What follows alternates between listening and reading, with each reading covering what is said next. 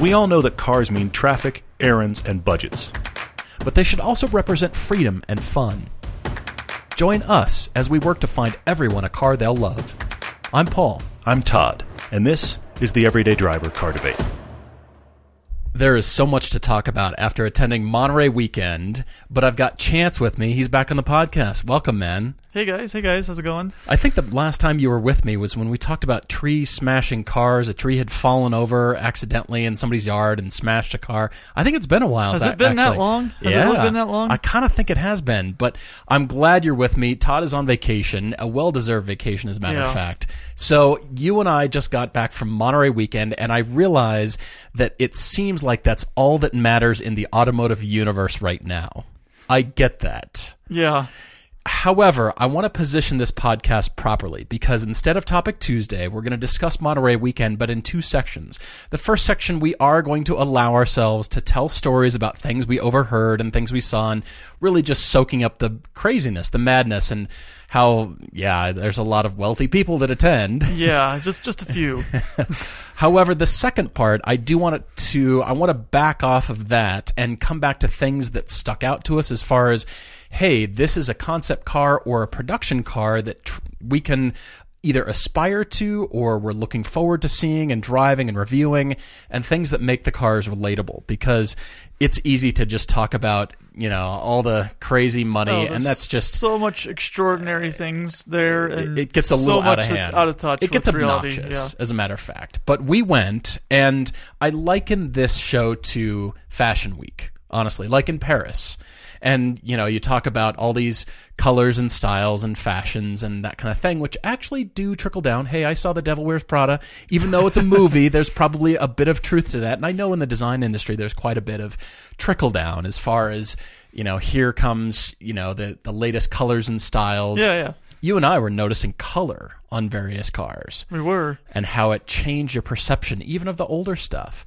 But that kind of stuff trickles down eventually to the shirts and dresses and just normal clothes that we can afford, that normal people can afford, I'll say. It's not just the high-end stuff. Yeah, so many of the old cars that you see at the actual Concours event are black because that was the color then. Well, everything was black, it was cheap, that was the paint. Yeah, right. But then there's the colors, some of them they were white or they were blue or, whatever color they were. We saw a lot of greens this year. And some of them were metallic paint from, 100 years ago almost. And it was like, they actually had that back then. I'm sure that actual color cost $1 million worth of paint. Yeah, exactly. Okay, so like I said, we've got some stories to tell that were just laughable, and this was Chance's first time, and I'm so glad you went. Mind-blowing experience. It really is. And so I want to tell you about this as far as, considerations of why you should consider attending someday if you want to go, and, kind of how to do that. But, it's really to learn about cars. And I will say, just because it is the most expensive, hyper unattainable supercar or old car, classic car, doesn't mean that you and I can't go and learn, because you and I saw a ton that we thought, wow, well, that was an elegant, simple solution to a handbrake or a vent opening, or wow, that's a different style. And the other reason is because automotive designers are constantly searching for new themes. And when they're pushing forward with their own brands, they're looking backwards in a sense, not to do a retro thing, but looking at what was successful in the past.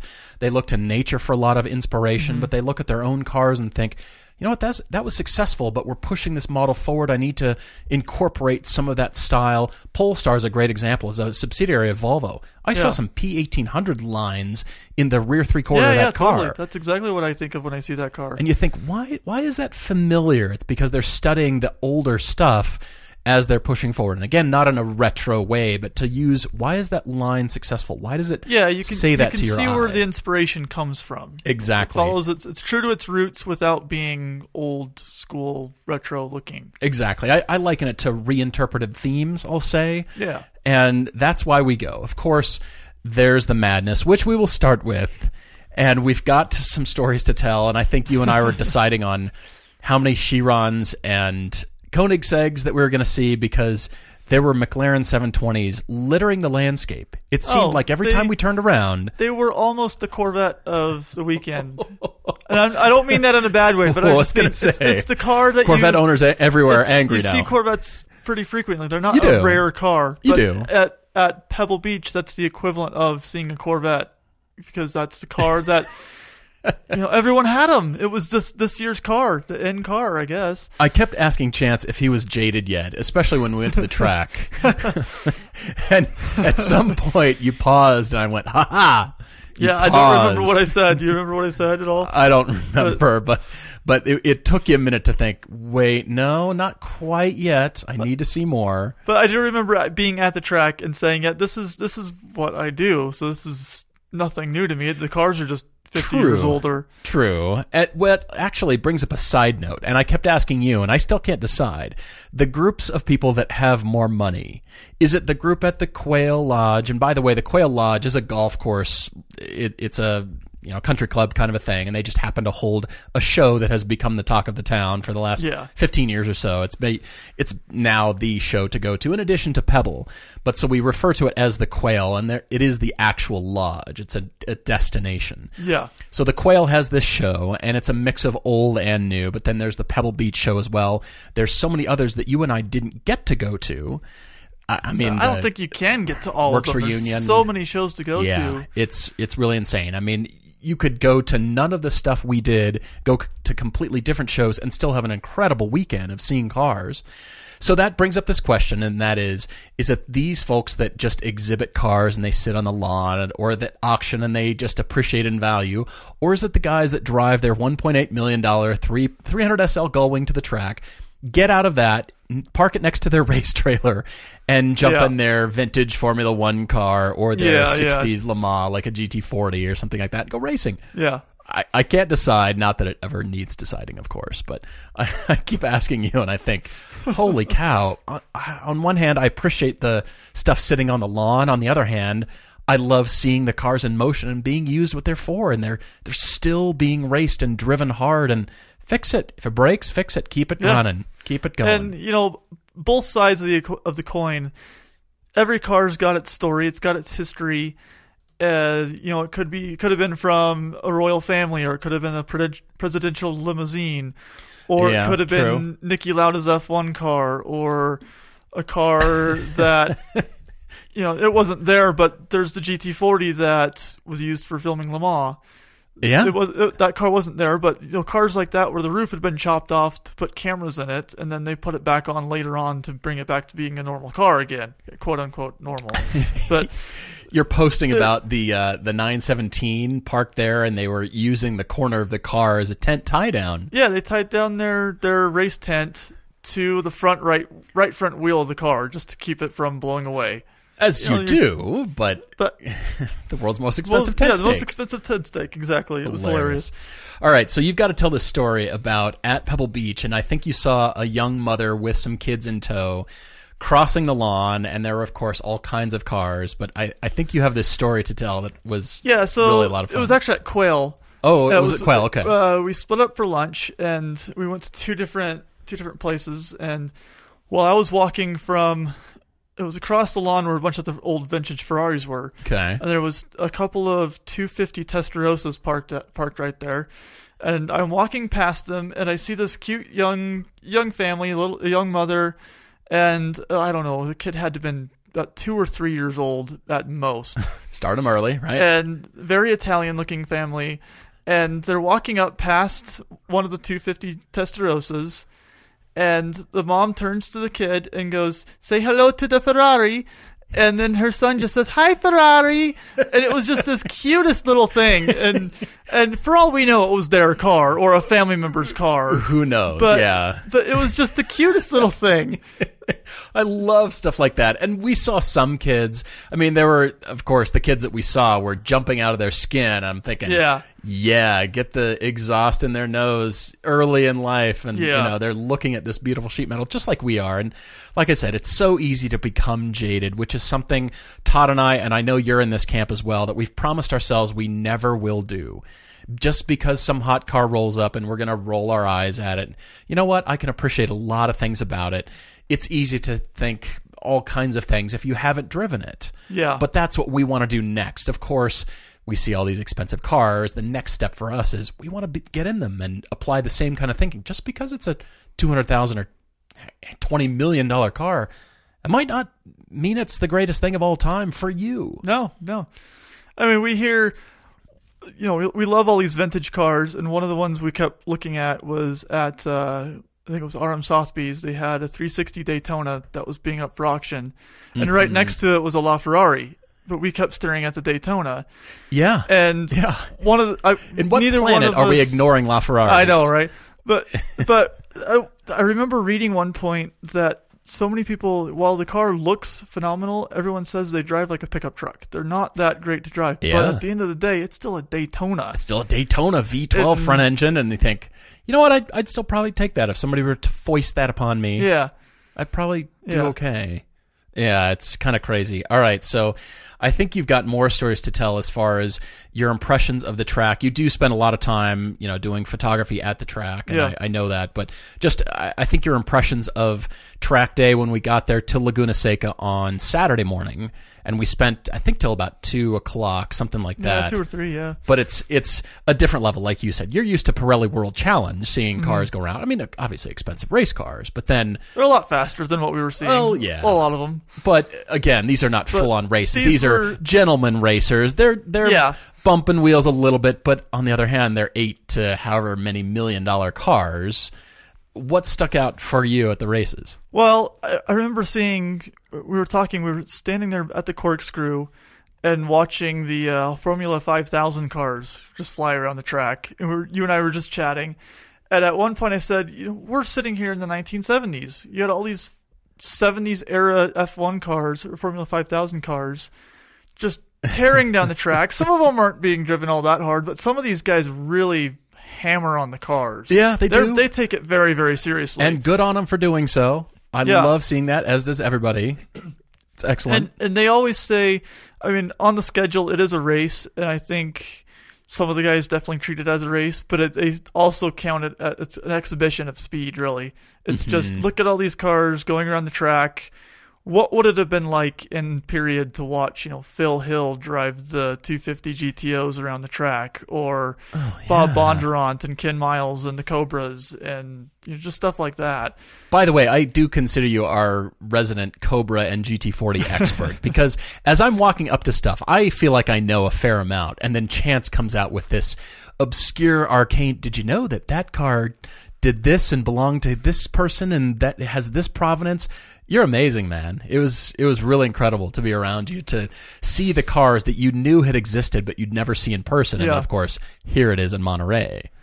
Awesome. Yeah, like there was one moment where we were sitting there at the Polestar stand talking to one of their executives, and all of a sudden where we were standing, their exhibit was kind of two or three squares right next to each other, and you can see in between the corners, right? Yeah, right. So where I was standing, I was able to see between the two buildings and kind of get a glimpse of the road, and it was glass, so I saw the reflections of the cars coming down the road before I saw the cars. That's right. And you just hear the rumble of this big V8 coming down the hill, so I turn and look, because it's a big V8, and you can tell it was American, and it happened to be one of the very, very few GT40 Roadsters just driving around town. And I'm staring, and I'm trying not to be rude to the executive as he's talking, and he's like, I understand. I'm doing it too. Exactly. We're all just doing the same thing. We know we're having a conversation, but we're all just here to enjoy the cars. No kidding. All right, so we also saw Mika Hakkinen drive a 95 McLaren F1 GTR, the Le Mans winning car that usually sits in the lobby of McLaren's headquarters, apparently.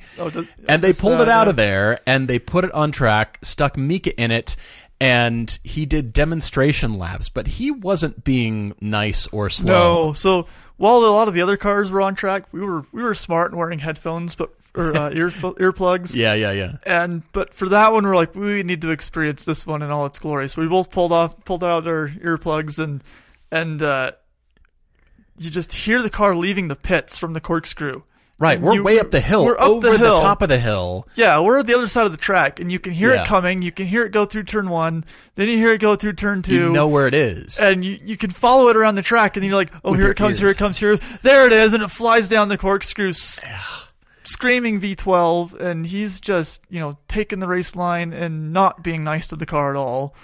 As he should. That's what it race car was- drivers it do. was They're great. paid to not be nice to the car. Yeah. That's their whole point, which I love. So that was a highlight, definitely. And then what else? I'm looking at my notes here. I had so much. All right, so we've got to talk about this stranger that we had lunch with on the lawn at Pebble Beach. Of course, the food was expensive and tiny portion, but whatever. Who cares? When in Rome, right? You just get lunch. Mm-hmm. And so everybody's standing up on these tables, the high boy kinds of tables. Everybody stands while they eat. And, you just got to share with strangers. You just never know who you're talking to, but whatever. Yeah. And so I went to get lunch, and you were still standing there with him, and we struck up a conversation, and nicest guy. And everybody just says, oh, so, what kind of cars are you into? What do you have? Yeah. Yeah, so I told him, he asked me first, so I told him, I like Cobras and usually American Muscle, but I'm not really like brand specific. I'm not really genre specific either. I like Ferraris and Porsches just as much as the next guy. Sure. And he's like, oh yeah, I used to have a 289 Cobra. My dad had one growing up, and we never should have sold that car. I wish I could have it back. And it's kind of interesting. Nobody really says things like that. So we had this connection with Cobras, and we started talking about those, and then I think you had walked up, and he asked you kind of what cars you were into, and you said Porsches, and he's asked what kind of cars were. We somehow got on the topic of the show, I think, briefly. And, he had asked, hey, what do you do? It's just kind of a question you lead with. You were telling pretty much everybody that, we try and cater to everybody. Everyone that has, we understand everyone's on a budget. And absolutely. Yes, as much as we want to drive the $1 million cars, sure, we appreciate that. Not reality. It can get tiresome, honestly. And sometimes, but what you kept saying to everyone was, you know what? If you daily drive a McLaren, good on you and well done. But not all of us can do that. Uh-huh. And he goes, well, I have a McLaren. And I walked right into that one, didn't I? Yeah, pretty much. Room for likes. It happened to me, yeah. And it wasn't just any McLaren that this was one of his daily cars, and it was a 675 LT. Yeah. And then you walked off to go get your lunch. Yeah. And then he tells me that he's got a McLaren Senna on order. Yeah, also not very many people. It's the crowd that we were in. And so you just never know who you're going to talk to. We never learned his name. No idea what he does. It doesn't matter. It was just friendly lunch conversation. We were talking about cars. He told us about his racing, and he said, "Oh, I've tracked a Radical. I used to have a Radical and doing that, but I got rid of that, and I've got a Praga now." Which, honestly, I had never heard of, but I know you've seen these out at UMC out here. No, I just knew what they were. I've never seen one before. Okay. I don't know anything about them, really, but I've seen them. I know what they look like, and that was about as far as that went. But. Gorgeous, fast. He was showing us in-car camera. Of course, it's like you pull out baby pictures. You pull out your track footage on your phone. Yeah. Here, check it out. Yeah, right? yeah. And he was showing us the line through his track and everything, and it's just a friendly lunch conversation. So, of course, we're just talking to people that have Sennas on order, as you do. Yeah. And my mind was blown. And then, we're gazing around the lawn and the helicopters landing on the yacht. Yeah, that was bay. pretty nuts. Like, you see it come in and you see it start heading towards this yacht. It's like, no way. That's not. I've never seen that before. Are we watching this for real? And then it just starts lining itself up and puts itself down in the back of this big giant yacht. Of course, there were Chirons and Koenigsegg's, and it turns your head. But I've decided I'm going to make some, I'll say, controversial comments, and I know I'm going to get disagreement here.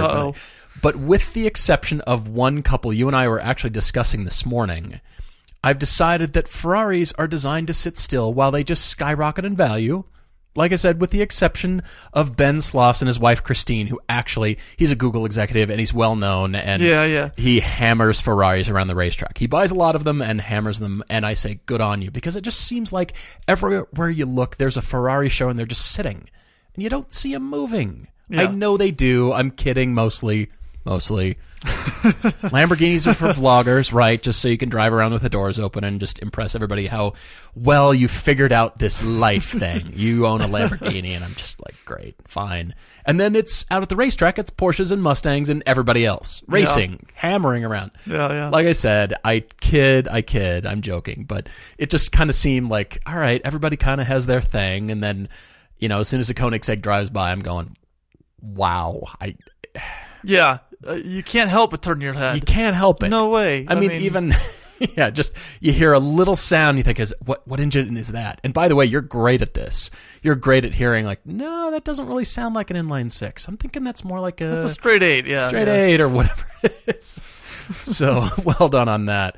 But then we've got the auctions to discuss, and that was there are 6 auction houses, at least that I know of, that attend this event. So many now, it's hard to keep track of them all. Man, I mean, it depends. There's still some reasonably priced cars, even though a 1989 Porsche 944 Turbo sold for $72,000. It was a turbo. It was 944 Turbo S. Actually. Was it an S? Okay. All right. So it's a bit more had, of a rare car. Many, you said it had what, 9,000 like miles on it? 9,400 miles or 7,400, something like that. And to that I said, who's the guy that buys a 944 and thinks, you know what, I'm not going to drive this because it's going to be worth something someday? And they're probably listening, and they're going to write to us and inform us. I'm sorry, that but they are that person. I just don't.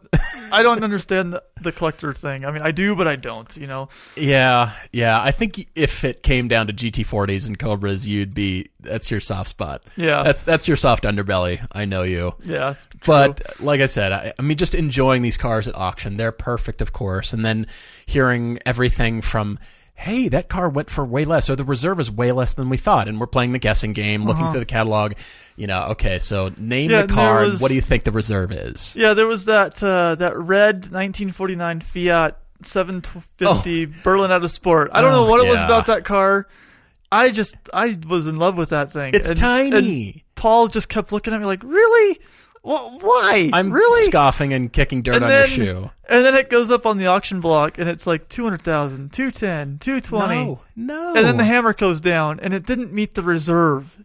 It did not meet the reserve. And Paul's just like, why? You can buy a house for that, for this little tiny car, and it looked beat up, and I didn't spend much time looking at it because why would you? Yeah. And it doesn't sell for $250,000. That's a house or a condo or a really great garage full of 5 cars. Well, and there were several other cars that were, well into seven figures that did not meet reserves either. And you're just like, oh my goodness. And then, of course, at the other end of that landscape is the Ferrari GTO. And that is the 1962 GTO that sold at RM Sotheby's for grand total all in. It was just over $48 million. World record setting. You've probably seen photos of this car. Yeah. I need to drive this car to get it, I think. I mean, granted, anybody could say that, right? Yes. Yeah. Do you want to drive this car? It's a race car. I'll take the keys. Thank you. It's aluminum panels, and it's going to be a lot of noise, mechanical grinding, and it's not a supercar by modern standards. But of course, I get the history and the provenance and all that kind of stuff. And here, this car is selling for more money than I can count. $48 million? Yeah. Who are these people? And the interesting thing about that car, too, that no one seems to be talking about, is in the auction catalog, the estimated value was $45 to $60 million. And so everybody's disappointed. Like, didn't go for 60. The hammer price was $44 million. So it didn't even meet the estimated value of the car. Then they until you factor in the consignment costs and all that, all those fees, because those are extra. Those aren't taken out. Those are extra. Yeah. So another $4 million. Yeah, it's like 10%. Yeah. Like, what? It was astounding, but it's fun again to come back to. Hey, this is inspirational. It's learning about the cars and just. You've never seen a car, and I liken it to if you're interested in a future car, a 10-year-old something, and you think, maybe I could work up to that, like a $30,000 to $40,000 car at auction, maybe. And you've never seen one in person, but then the first impressions are, I guess I had different impression of this Maybe car. I thought don't it was like better. that car. Maybe Yeah. I'm not into it. I guess, and so just being around these cars at every end of the price and cost spectrum is fascinating. So outside Gooding, there was a Ferrari GTO parking, and we saw David McNeil, who owns WeatherTech. He pulled up in his silver Ferrari GTO that he recently bought for $70 million. I guess when you buy the track, so Laguna Seca has now been bought by WeatherTech. It's been renamed, all the livery. Well, they have the advertising rights anyways. So, okay, naming so rights. advertising, naming rights, right. So they have paid for that, and it's now the WeatherTech Laguna Seca racetrack. But, man, But did you notice his license tag said 250 GTO? He badged his car with a license plate. Yeah. Just like everybody else. I'm thinking, really? That's as creative as you could get for that car? But he also made his own WeatherTech mats for it. Laser cut and everything, just like they do for a one of 39 car in the world. He's only going to sell 38 more pairs, and that's if everybody buys them. I can't imagine what those will cost. There's no market. But I'm sure he doesn't care. Yeah. Yeah, it was really astounding just being there, driving around, seeing everything. It's a lot of fun. Can it be overloaded? Certainly. And again, I think people take themselves way too seriously at this because some do, yeah. I come back to the ultimate, here's my dichotomy, and that is ultimately, what does this really mean? What does the best of show winner at Pebble Beach mean? Values. It means values. It does set values. And you could argue on one hand that it's really we're just celebrating cars. Okay. But on the other hand, over here, what if the people who can afford and drive and race these cars didn't share them? Because we can go to shows like this and get close to them and look at them and learn about them and be inspired, like I said. Yeah. And what if they didn't? What if there weren't shows like this where we could go see incredibly amazing, high-priced, whatever it is, and marvel at, wow, the racing history, and look what, you never expected that car to rise in value, or, Ferrari Dinos, or whatever they are. Yeah. I'm mixed about both. You know what I mean? Yeah. So I keep going back and forth. It is overload, and you think, wow, this is just ridiculous playtime. What does it all mean? On the other hand, you get to go and appreciate all this stuff. Yeah. And it feeds our passion, which I love. I think the two differences between the two are you go to the concours or you go to Quail or any of these shows, and the shows are like going to an art exhibit. That's good. I like that. You look at the car, there's the ones that just stand out to you, the ones that speak to you, and then you get closer and you see lines that you didn't notice before. Or you notice the paint isn't quite what you thought it was. Yeah. Or you notice the mechanical details of the suspension and where it goes. Like some of the old F1 cars we were noticing, or Indy cars, we were noticing where the gas tanks were like right where your elbow is next to the steering wheel, or you're sitting on it. This gas tank next to the hot exhaust pipe isn't a problem, or it's is right it? above the exhaust pipes. And we'll go with that design. Sure, there's a place on the outside of the car. We'll just put the gas tank right there. Yeah, and so it's cool to see all the details and just the level of beauty behind those cars. Whereas when you go over to Laguna Seca to watch the cars being beat on and just enjoyed, literally beat on and driven it seems hard, like the more rock chips they have, the more they've gone up in value. It's like watching a replay of your favorite World Series game or your favorite Super Bowl from 30 to 40 years ago. That's and just great. living in a different era of time. I think you turned to me at one point and said, "This is 1975." Yeah. With all the cars going by, and you look around and take, the fashion, the way people are dressed, take that out of it, but this could be 1975 right now. Yeah. With that sound filling the airs. Or older in some cases. We didn't see them, but there's a couple classes that are from the 1920s on track, and even older than that. Yeah. Amazing. Honestly, I aspire to driving some of these cars around Laguna Seca. I mean, not only for the track history, but just to experience it, you know? And I think that's what I'm coming down to more and more, is experiencing the cars. And of course, we've got to go to car shows where they're parked, but that's why we want to drive cars, and that's why we encourage everyone to drive their cars and enjoy it. It's at any level. I mean, and it doesn't matter if you're in a $10,000 something all the way to the... Yeah. Can you enjoy yourself in a 20, 40, however many $1 million car, or are you freaked out by everybody around you? I don't know. Would that be stressful? Yeah, that's. Or do you just or do you not just not? care? This is what life is, and we're driving this and enjoying ourselves without worrying about it. I guess so. All right. So before we take a break, I think there's this story that you need to tell. First of all, about the car that you and I thought we hoped should have won Best of Show. But also there was another one. It was a 1938 Delahaye 135M. Yeah. It was called the Carlton Carriage Company Roadster, and it was from Monaco. Came all the way over and had some cute dogs all just running around on the leather. On the back seat. They were just sitting there in the back seat just enjoying life. And the most pampered dogs ever. The owner would pull one out and put the other one down and put one back, and just everyone's taking pictures of these dogs in the back of this 1938 car. Chance and I are looking at each other with our mouths hanging open. And later we see the owner walking around with both dogs in his arms, and it was kind of cool. There's a lot of absurd just behavior and fashion. Yeah, and actually that reminds me, one of the cars at the Russo and Steele auction, it was waiting to go up on the block while we were walking around. What car was it? I think it was that old Gasser Corvette drag car. Oh, yeah, and it had a German Shepherd sitting in the passenger seat. Yeah, right. Right. He had his head on the parcel shelf, just kind of looking around like, this is normal. I guess I'm back at a car show. Yeah. All right. So it's something for your pets too, apparently. We talk about your going pets and your kids. Yeah. we talk about going to Quail and going to the concours, and those to get in through the public, getting your tickets is just extraordinary. It's a lot of money. It is, and I a lot think of money. I know you and I felt privileged just to be there. Even as media, we felt just, wow, how amazing is this? Yeah, and appreciate it, and that's why we're sharing. But and what I was going to say is, you don't have to go to those to be able to enjoy yourselves, because there's so many free events. You could sit there on the side of the road and just watch all the cars go by and enjoy. We talked about this. Enjoy that. We're going, all right, so this intersection right here, camp out right here. You'll see everything. Yeah.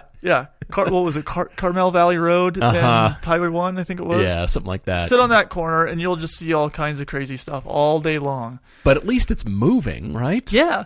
I think I liked some cars better on the lawn when they actually moved and went up to accept their class award and they drove back through the crowd.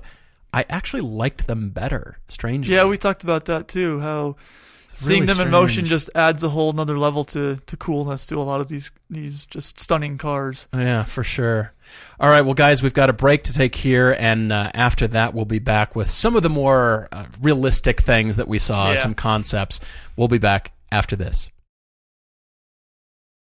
Hyundai has a brand new shopper assurance program, which is the future of car buying now. Customers are going to feel confident, respected, in control, and at ease. This shopper assurance is going to save customers time. It's going to lessen or completely eliminate haggling. It will streamline the process and reduce your worry. Hyundai is revolutionizing the car buying experience, and it consists of these 4 pillars. Transparent pricing. For your convenience, you can know what the car's price is. They'll give you flexible test drives that come to you. How cool is that? A streamlined purchase process. You don't have to spend the whole day at the dealer. And even a 3-day worry-free exchange. Car buying made easier. It's possible with Hyundai Shopper Assurance. Visit HyundaiUSA.com for all the information. That's HyundaiUSA.com for their brand new Shopper Assurance program. Hey guys, I think I've mentioned this before, but I actually used to host a country music station. We have a new sponsor. It's Wrangler Jeans, and I read the copy and I thought, there's only one way to do this. Deep breath, Wrangler Jeans. You ready? Everybody has a favorite pair of jeans. The pair that fits perfectly and always looks great. The pair you wear out at night, at home, on the couch, at work, wherever. No one knows this better than Wrangler, the authority on jeans. Using their expertise in comfort and durability and applying it to a new line of modern fits and styles. Wrangler jeans are made for the modern-day adventurers, the go-getters, the folks who like to keep moving, whether you ride a bike, a bronc, a skateboard, or even drive a car. Classic or modern styles, a range of fits, a price that works for everyone. We've even got vintage re-releases. Wrangler has something for everybody. Visit Wrangler.com and check out their great selections of jeans, shirts, pants, outerwear, all for men and women. Wrangler, denim made for the modern world. That was proper. Yeah. If you're looking to buy a car, you're probably familiar with terms like MSRP. You might even know what it stands for, but what does that actually mean? You know, the same goes for invoice, list price, and dealer price. It's enough to confuse anybody. All you're really looking for is a price that actually means something. Introducing True Price from TrueCar. Now you can know exactly what you'll pay for the car you want, including fees, accessories, everything, before you even get to the dealership. TrueCar dealers will show you the true price on cars like the one you want, all from the comfort of your home. And how do you know if your true price is a great price? Well, because TrueCar shows you what other people paid for the same car you want. And your certified dealers already know this, so they set their true price competitively so they can win your business. So when you're ready to buy a new or used car, visit TrueCar and enjoy a more confident car buying experience. Some features aren't available in all states. I can't believe it. That Gerald is presenting the quarterly budget report with finger puppets? Look, here comes a 1.7% decrease in fixed overhead. Hello, everybody.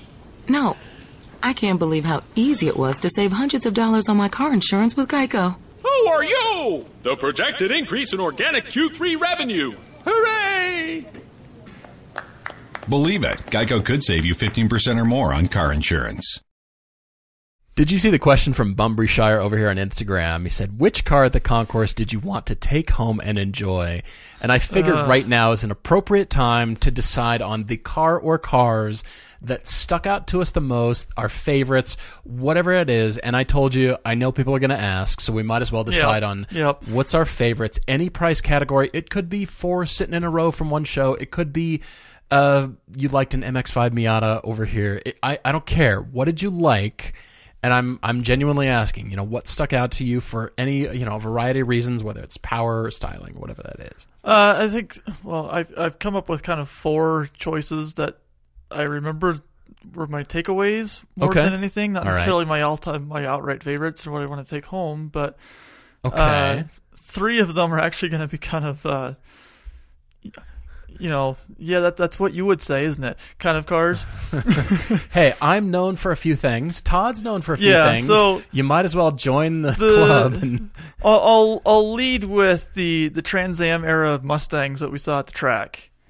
I do remember you were mentioning that was the class of racing you wanted to at least see of anything. If you've heard me talk about my Mustang on the podcast before, or watched our episode about it on Velocity yet, you'll know that kind of my inspiration for my car has been vintage Trans Am Mustangs. Which I dig, by the way. And the exact car that I came across when I was looking at old Mustang race cars years and years ago that kind of became my inspiration or kind of sparked that thought, kind of like that light bulb hat we saw. We saw a woman wearing a hat. It's like a bowler hat with a light bulb coming out of the top of it. It was off. Yeah, she didn't have any ideas. It was interesting. Yeah. But anyways, the very car that drew me to the vintage Trans Am cars was there racing. And so we later found it in the paddock and walked around it, took a bunch of pictures and saw a couple of them running there while they were troubleshooting some issues with the engines and whatnot. Sure. And that was pretty high up there for me. Just seeing those cars, it kind of hit home. I remember you did come back into the pits thinking, and you were this look on your face. You just looked satisfied, shall we say? It was a good time, that's for sure. Another one that we saw was actually at Concours yesterday was that GT40, the kind of gold one. Oh, yeah. That was very unique GT40, too. I didn't realize it for a little bit. It was a Mark II. There was a couple details I noticed from the front that weren't as...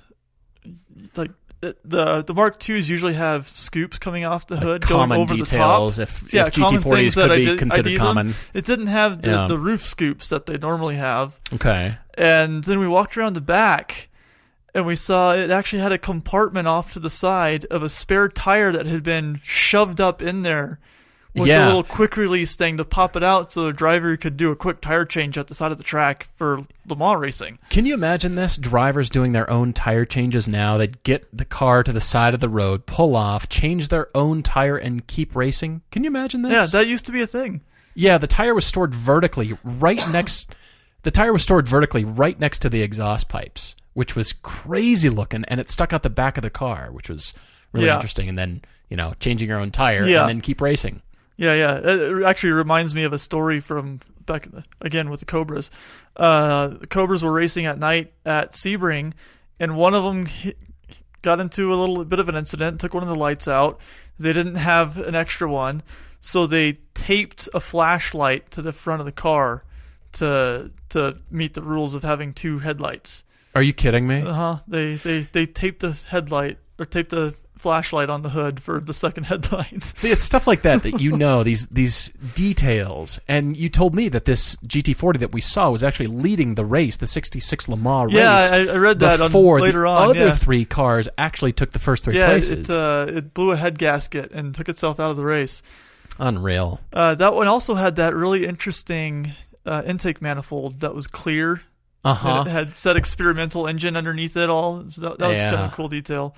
Yeah, that made it inexpensive too. The other 2, we were at dinner just in Monterey the other night, and there was this Camaro that kept driving by. He was doing laps, I'm sure. Yeah, I don't know if he was looking for parking, cruising. but he was just cruising the town. It was this like 69 Pro Touring Camaro, really nice. It was red, and it had a bunch of surfboards on the roof. That was just cool. That was cool to see. We thought the surfboards were like hiding autonomous gear, and it was just driving around. You like hide all the sensors in the surfboards or the bike rack or whatever.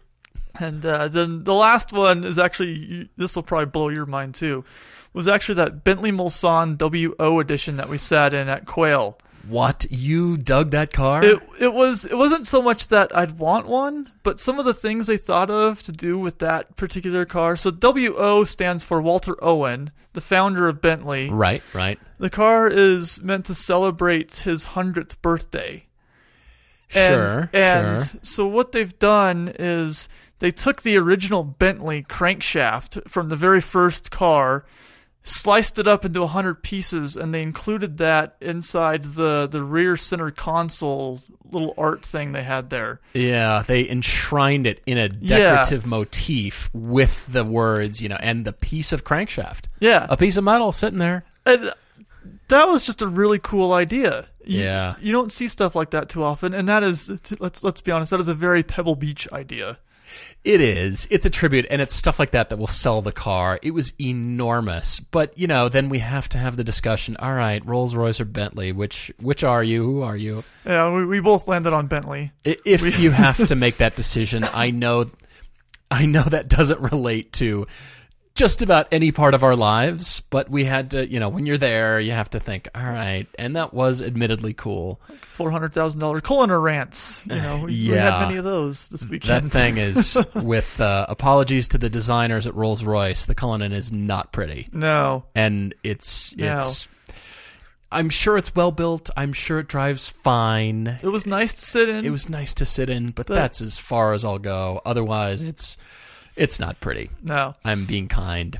Okay. So what were your favorites? I know you had a few too. I do have a few, and people have asked. I'll start with the foregone conclusion, the Singer-Williams DLS car. That is the dynamic and lightweighting study car. The 911 reimagined by Singer that is absolutely exquisitely built. Yes, I'm in love with his car. Yeah. Paul was crawling all over it. Uh-huh.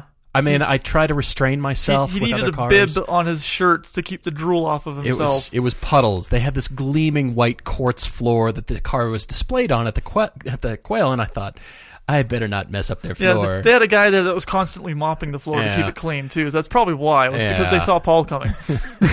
It was really quite well done. It was a very nice car. I liked what you overheard. Was it one of the Singer representatives that had mentioned this comment to somebody about the interior? Yeah, he was the guy working the stand.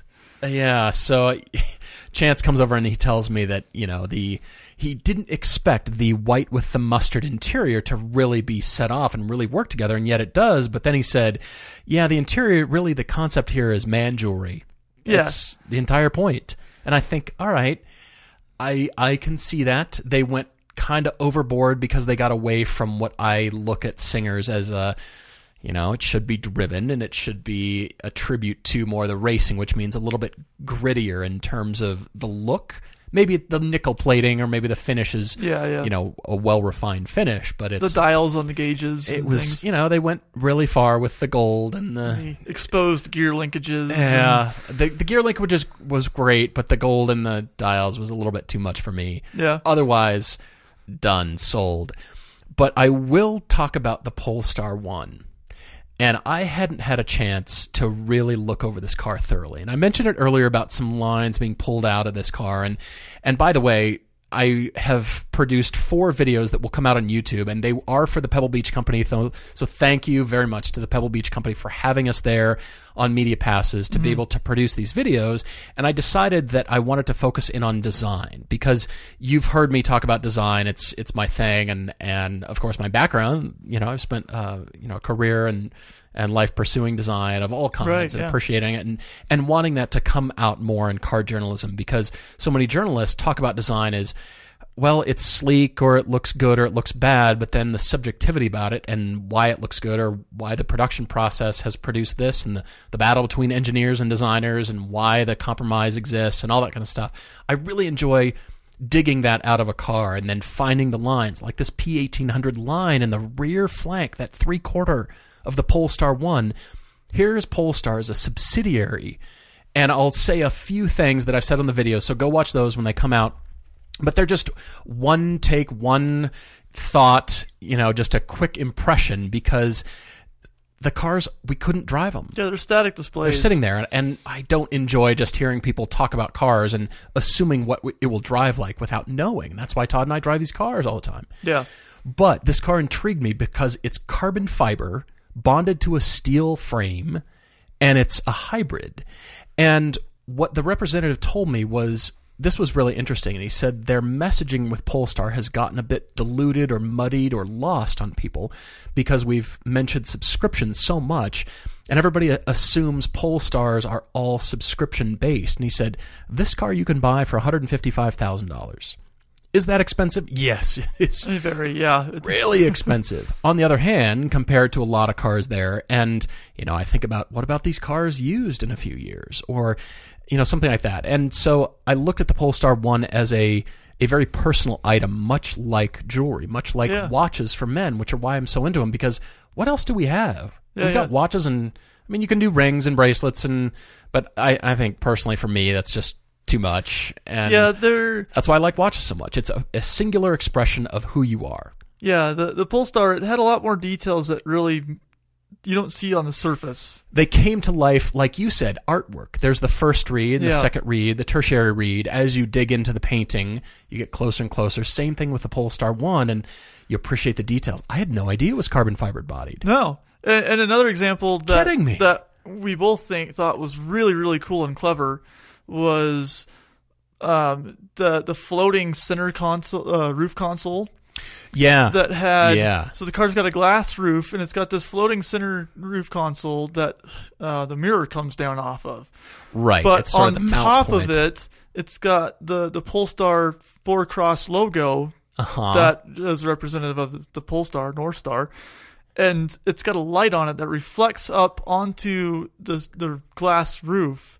Right. Signifying always following the North Star, always thinking forward. I like that you and I are pulling details out like that. And that was just a brilliant idea, and it fits their market, it fits their name and their brand. Yeah. And it's not readily evident. We had to be told and showed that. Yeah. We didn't notice it at first. But for that kind of thing, that means it's very personal. Not everybody notices this. It's for you to enjoy and notice. Yeah. Much like a watch brand that nobody knows about, and you just like looking at it. I didn't buy it to be a gold-encrusted Rolex with diamonds and all this stuff. It's not for other people to look at. It's just for me. Right. That's why I appreciated this car so much. What else? I really, really fell in love with the E-Type. And it's Jaguar reintroducing the E-Type as a Concept Zero. That's the name of it, E-Type Concept Zero, and it was a fully electric Jaguar E-Type. It's a 40 kilohertz system in there.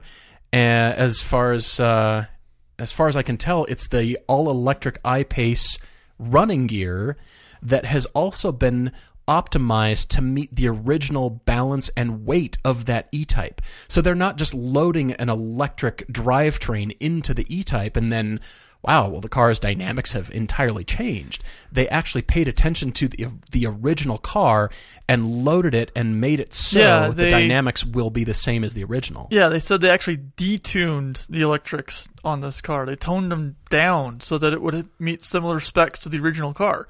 Okay, so here it is, 40 kilowatt hour battery, and it fits perfectly where the engine was. Mm-hmm. And I had to make the joke to you, a bit of irony with, you've heard us talk about the Lucas Electrics and how they were so problematic in those Jaguars. Yeah. Here's the electric Jaguar, and I thought, all right, where's the Lucas sign? Where is it? There's a little bit of irony in there. Well, and next door was there was a European company that was doing Corvette electric swaps, EV swaps. Yeah. So what we kept joking around was you take the LS or the LT4 out of the Corvette and put that in your Tesla, and you put the Tesla drivetrain into your Corvette, and and you get to drive in the carpool lane with your V8 powered Tesla. Yeah. With the stickers. Anyways. No, yeah, this Jaguar, I thought it was brilliant because what other car company gets to go backwards and take their E-Type and electrify the drivetrain? And I think it's appropriate for the motion and shape of the car. Yeah, and it's brilliant. It wasn't a new car. They took an existing car, correct, and converted it. Correct. It wasn't that they built it from the ground up. They converted somebody's old car from the 60s. Just brilliant. And they also told us that, it's really easy to put the original motor right back into it. They made it so it wasn't a one-way conversion. Right. Which is astounding, the fact that they figured out how to do that. They made it still balanced. And now this beautiful, silent, whispering shape now is just clean driving. Yeah. I loved that concept. And they did a available updated dash, so it's more modern with the touch screens and everything else that you could do, or you could use your original Smith gauges. I think it's brilliant. Honestly, I think it was wonderful. So then my final car was actually the car that you and I both think should have won, and that was the 1948, the Talbot Lago. It was brought over from the Czech Republic. It was restored by a guy, I think, and his friends and family.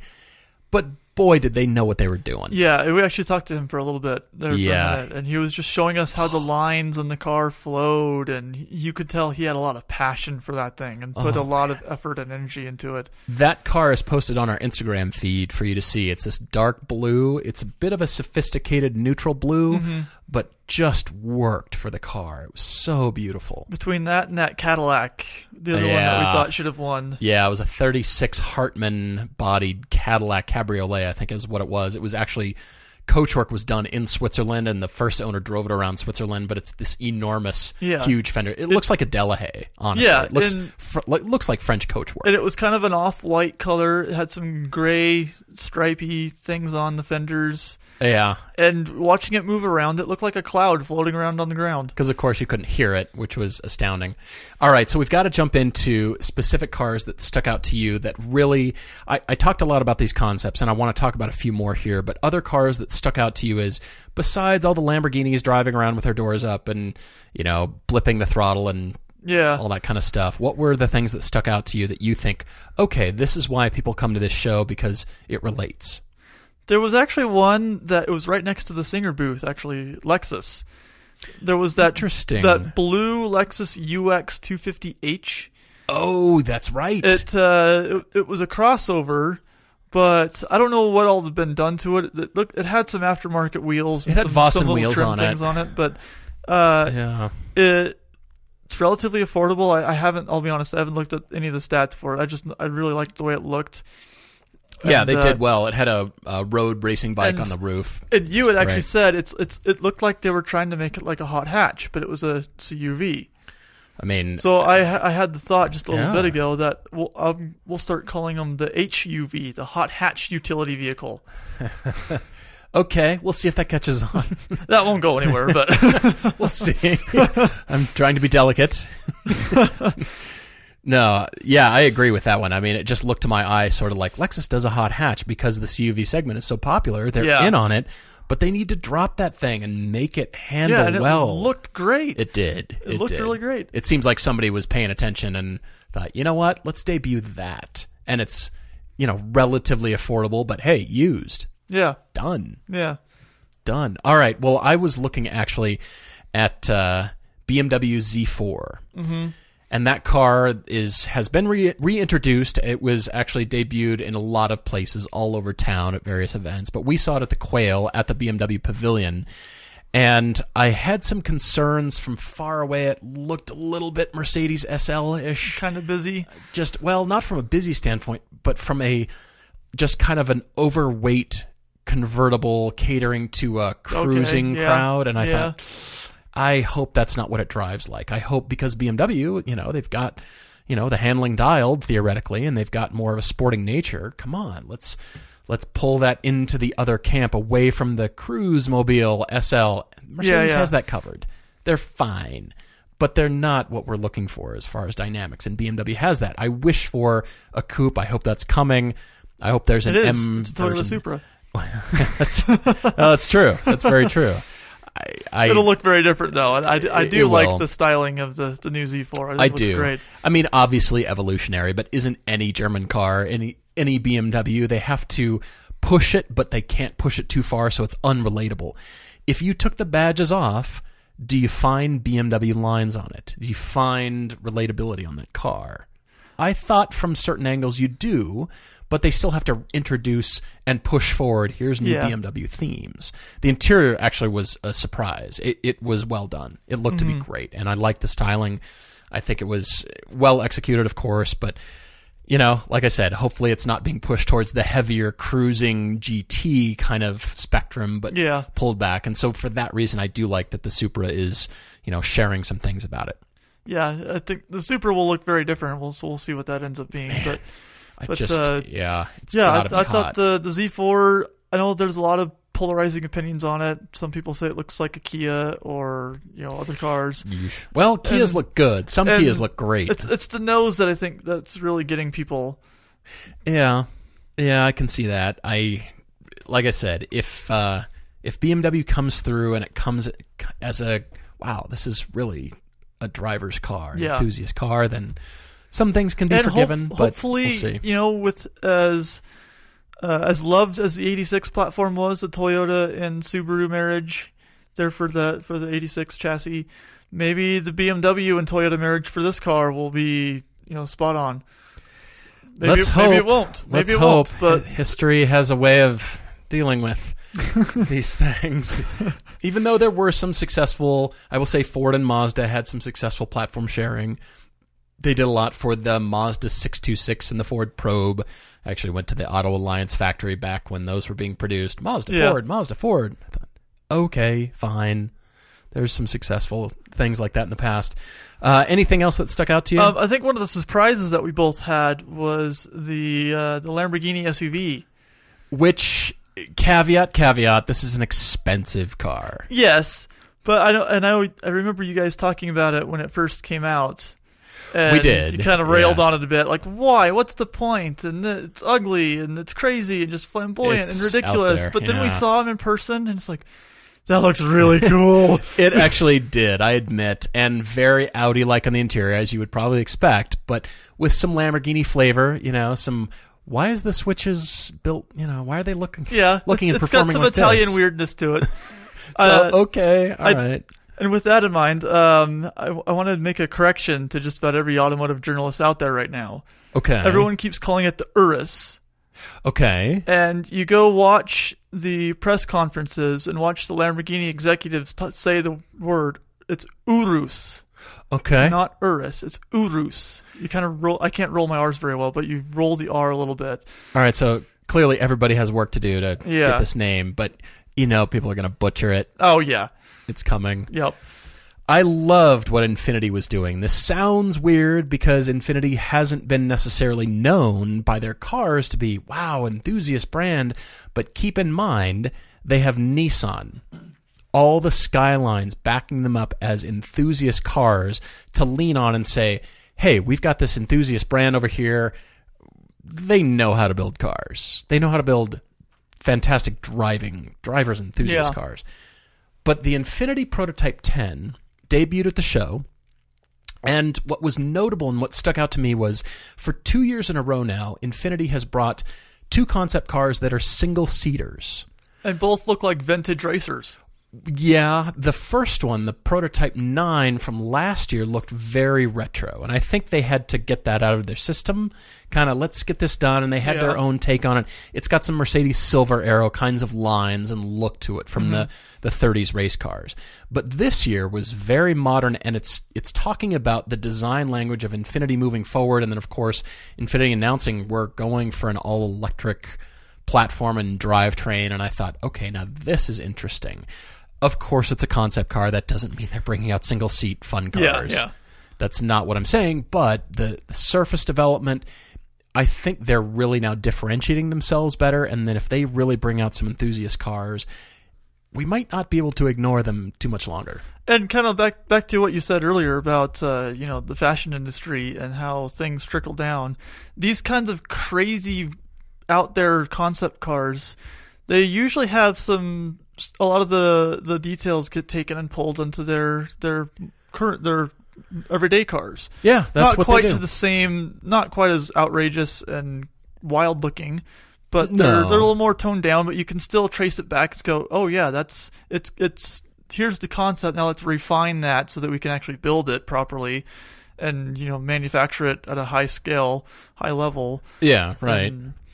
Right. There was also the Audi PB18 e-tron, which was a shooting brake concept. As a matter of fact, I got to see this back in November in VR in their design studio when I was still consulting and helping them with stuff and setting up their VR presentation. And it was for Mark Lichta, their executive. And so I actually ran into him at Pebble Beach, and it was fun to say, hey, saw this back in November, here it is. And he said, yeah, here it is. Amazing. Yeah. This car is really incredible because it's a shooting brake, but the entire concept is the cockpit slides from side to side. So it will move over and slide electrically. It's this pod that you sit down in, and you hop in, and then it will slide back to the center.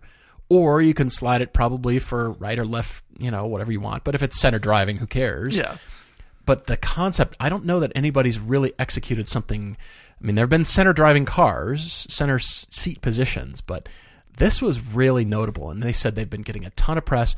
They had not expected it, to be honest. And the thing about Audi is all their lines converge to a point, ever so slightly. Yeah. Whereas you might see the broad surfaces, the broad themes, they might have some parallel lines to them, but every other shape, the window shapes, they're actually converging, and that's where Audi is going with this. So it's this very low shooting brake concept that is, of course, the language we're going to see on future Audis. Yeah.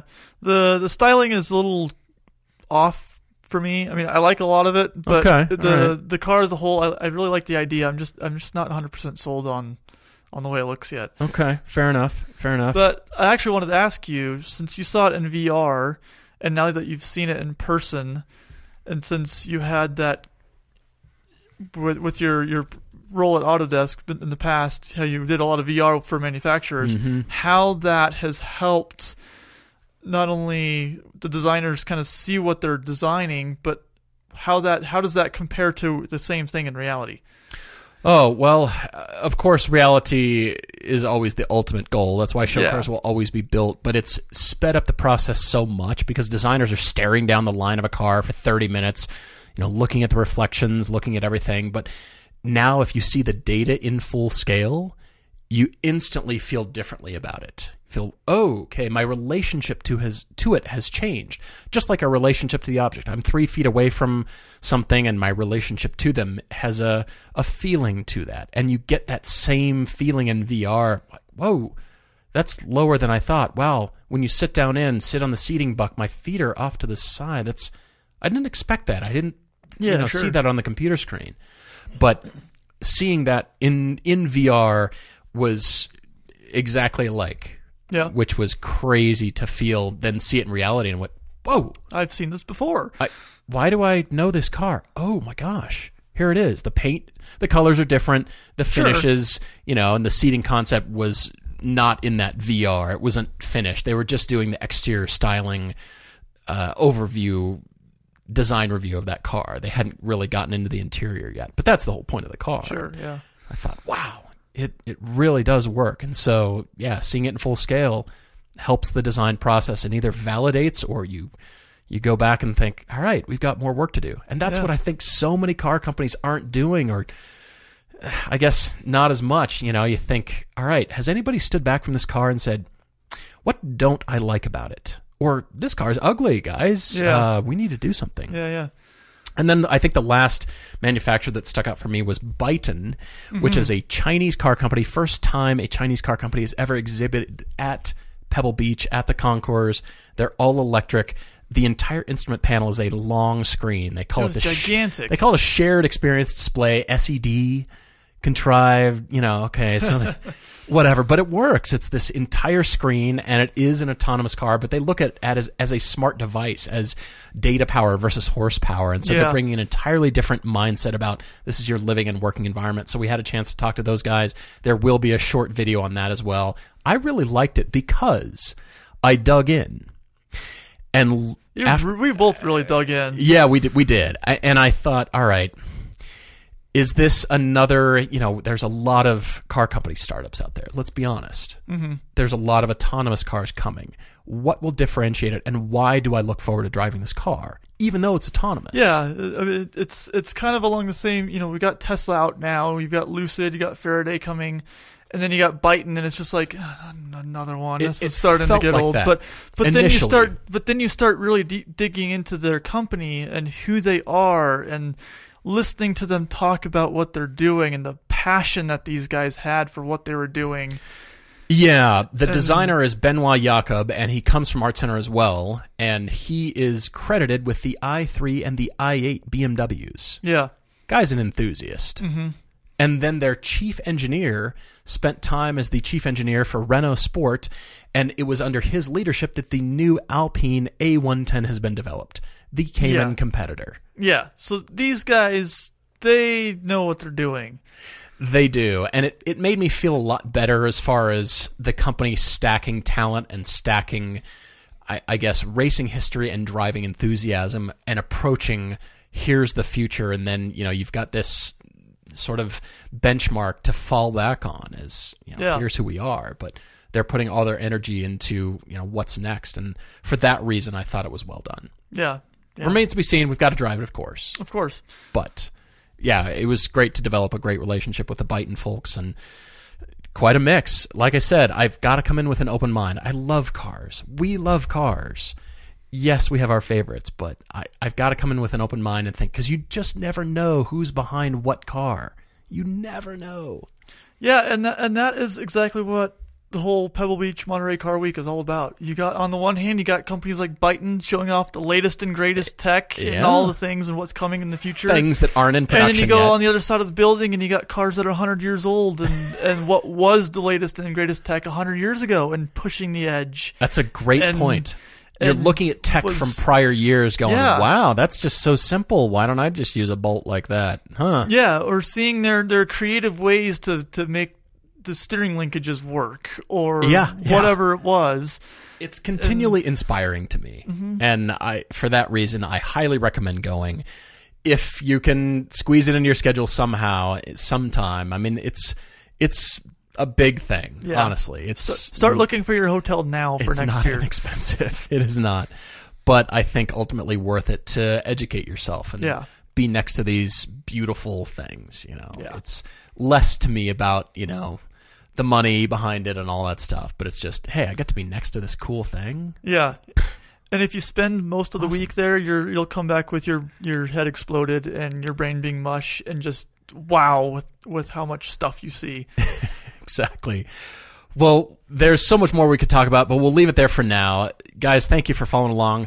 Chance is with me again towards later in the week. We are back to regularly scheduled car debates. We've got a lot of, actually, 2 great debates coming up. Yeah. Got a guy who's going to be he comes from a Model A truck ownership. He's still got it. He's up in Alaska.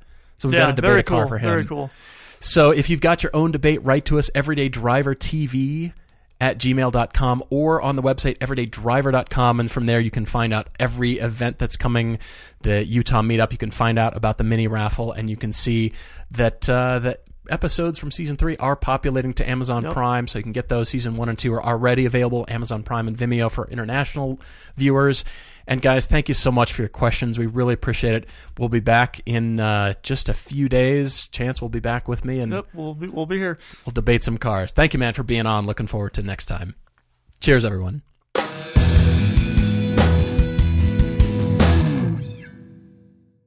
Let me tell you about Pete, who loved hockey and always wanted to play in the NHL.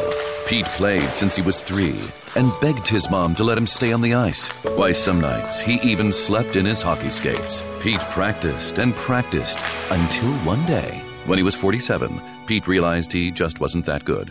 So he threw his skates in the trash. But then he heard how Geico, proud partner of the NHL, could save him money on car insurance. So he switched and saved a bunch. So it all worked out. ADT can design and install a smart home just for you, backed by 24/7 protection. A new smart home at your service, customized for your lifestyle. Set up custom automations unique to your home to automatically do the things like lock the doors or set the thermostat when you leave. Even close your garage door from virtually anywhere. ADT will set up your home with multiple smart home devices and security features like indoor and outdoor cameras, locks, lights, and garage door control, even video doorbells. Visit ADT.com/podcasts to learn more about how ADT can design and install a secure smart home just for you.